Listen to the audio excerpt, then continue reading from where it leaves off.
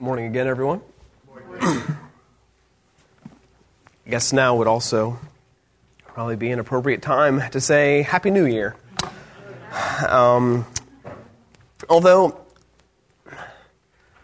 okay, maybe it's just me, but every time we get to a new year and we start wishing each other Happy New Year, I can't help but think about the somewhat arbitrary nature of that statement and the whole idea of the new year beginning on January 1st.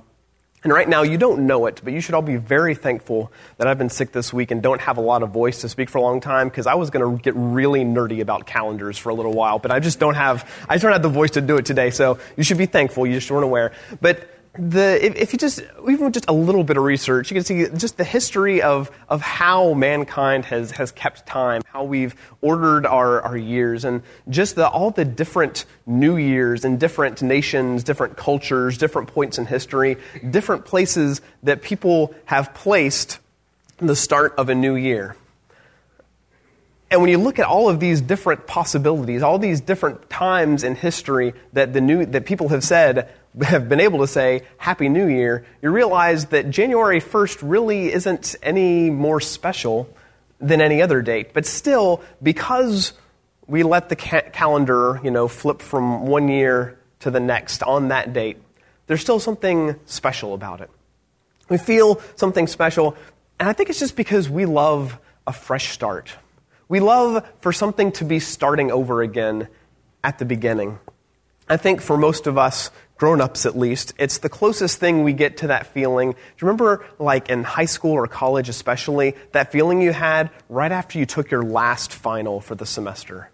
There was no greater moment in school than when you walked out of that room and you're like, I'm done. I've got a clean slate. Whatever is past is past. I have a clean slate ahead of me. The next semester, the next school year, I get to start afresh again. We love that feeling, but once we get past our school years, we realize that there aren't really, aside from, big life change kind of moments, there aren't really many opportunities where we get to, really hit that reset button. I love that picture that Evelyn has on the bulletin this morning. This reset button. We really want a reset button so many times, but we don't often really get that chance. And so when we get to the beginning of a new year, we can't help but think, okay, this is a time when I think I can do something different. I can be something different. I feel like I'm getting a fresh start, even if it's a completely arbitrary date on the calendar. There's still something that just feels right about it, something that just feels good about it. And I can't help but think that the reason we feel that way about a new year, about a new start, is because it's just a reflection of a deep longing that God has put within us. A longing for something that is exactly what God wants to give us. The reason we desire that fresh start so much is because God, as He's made us, has put that desire in us because it's something that really only He can give. Because you see, our God is in the new business. In the passage that we read just a moment ago, I love that last statement that is made in the reading that we had in the first half of verse 5 of Revelation 21. John seeing this image of, the new heaven and the new earth and all this newness that's coming, and this proclamation from God as He sits on the throne says, I am making everything new. Our God is in the new business. And so for the next few weeks, we're going to be talking about a lot of the new things that God desires to give us. A lot of the newness that comes when we follow Him, when we follow the one, really the only one who can really make something new. But today, talking about a new start. And a new start really is something that we think about at the beginning of a new year. We think about on the first day on a new job, the beginning of a new school year. But in Christ, we each have a new start each and every day. But I don't think we feel like it most of the time. At least we certainly don't act like it most of the time. So often we have so much piled up behind us, so much history, so much baggage that weighs us down, that we forget that we serve a God who says, okay, look, I'm making everything new. And that includes you too. All the stuff from your past, all the things that are weighing you down, I'm trying to hit reset for you. I'm washing you. I'm cleansing you. And you get a new start as well. And if I want to see a great example of this, although you have to look for it a little bit, I think of Mary Magdalene.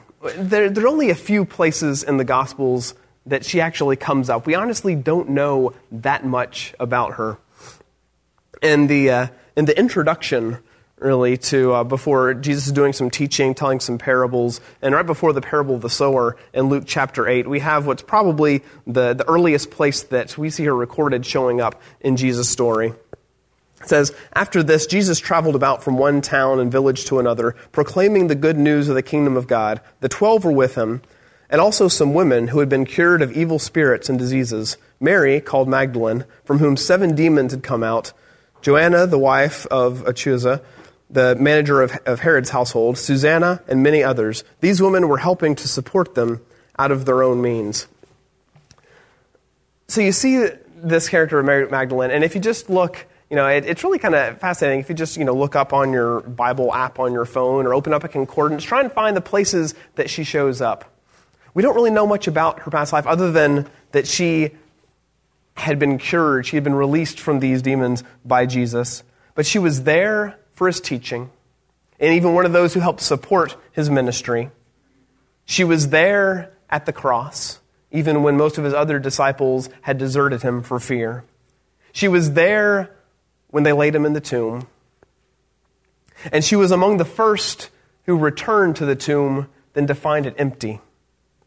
And she was possibly even the very first person to see the risen Jesus, and probably the first to proclaim the good news that Jesus is risen from the dead, as she went back, as John tells us, to tell the other disciples. Because see, when I look at her story, I can't help but think that she was so aware of the new start that Jesus had given her in her healing, as he released her from these demons. And that as much as her life must have revolved around the torment she must have been going through and the struggles in her life before Jesus entered the picture, her life after her healing seems to have been focused not on what was in the past, but was focused on that new start and focused on that one who had given it to her.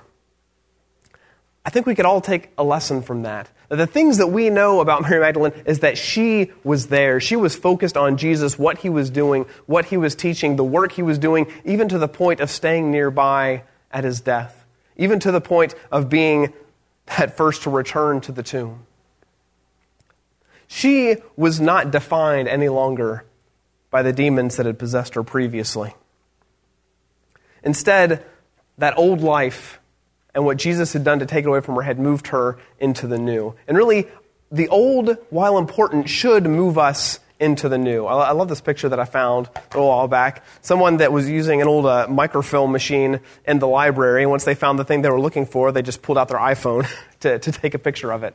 I remember in school, my kids will probably never see one of these machines, a microfilm. I remember how important it was, like in elementary school library, when they were teaching us, because this was the thing that we all needed to know. This is how we were going to do research when we were older. This is how we were going to find things. We were going to go and we were going to look through the index and find the right microfilm or the little microfiche things, which were always scratched up and you couldn't read. And this was really important to do. But now, where these are still being used, this is probably the way they're being used. You finally find something, and then you pull out the phone to take a picture of it. Oh, the archivists of today that look at these, these huge, not that great quality sometimes, archives of old documents and newspapers and stuff, and how much they wish that they could still have those originals to do some sort of digital archive of them that they feel like they could have done such a better job with. But that's how it always is. There's always the old, but the old moves us into the new. And we can look at the past and we can regret. We can say, if only we had done it differently back then. Or do we say, okay, here's what we've got, but here's where we're going. We can take the lessons that we've learned from the past, and we can take the God who has said today that I'm a new creation and I can move forward in embracing fully that newness. The knowledge and experience that we've gained in the past is of immense value, but it's only of any value if we let it lead us where God is taking us. There's really kind of a funny thing that happens in the book of Isaiah. It's easy to miss because it's sort of spread out a little bit between chapter 43 and 46 of Isaiah. There's a couple of things that, that are being said through the prophet here. In chapter 43, starting in verse 18, he says, "Forget the former things. Do not dwell on the past. See, I am doing a new thing. Now it springs up. Do you not perceive it? I am making a way in the wilderness and streams in the wasteland." This God who is doing a new thing, saying, don't dwell in the past. Don't dwell in the struggle. Don't dwell in the sin. Don't dwell in where you've been. Look at the new thing that I am doing. Look at the deliverance that I'm bringing you. But then just a few chapters later, in chapter 46, it seems to change. It says in verse 8, "Remember this, keep it in mind, take it to heart, you rebels. Remember the former things, those of long ago. I am God, there is no other. I am God, and there is none like me. I make known the end from the beginning, from ancient times, what is still to come. I say, my purpose will stand, and I will do all that I please." We need to remember the past. We need to remember what God has done in the past, what we have done in the past that we've been forgiven of. But we can't be bound to a memory of the past in such a way that it prevents us from being able to imagine the new possibilities that God gives us as He makes us new. Some of us, we wear the scars of our past. Some of us quite literally wear the scars of our past. I mean, on more than one occasion, I've gone around and people that just talking about the stories that they can now laugh about that are the scars that they have on their body because of some stupid thing they did when they were a kid or when they were a teenager. And I'm sure that if we had the time, we could go around, and there would probably be some pretty amusing stories of some of the scars that each of us bear physically. And while we do bear those scars, both literally and figuratively, while we bear the scars of our past, they should never be our focus. In fact, who you were yesterday, for that matter, even who you were when you walked in the door this morning, is far less important than who you're going to be when you walk out of these doors today.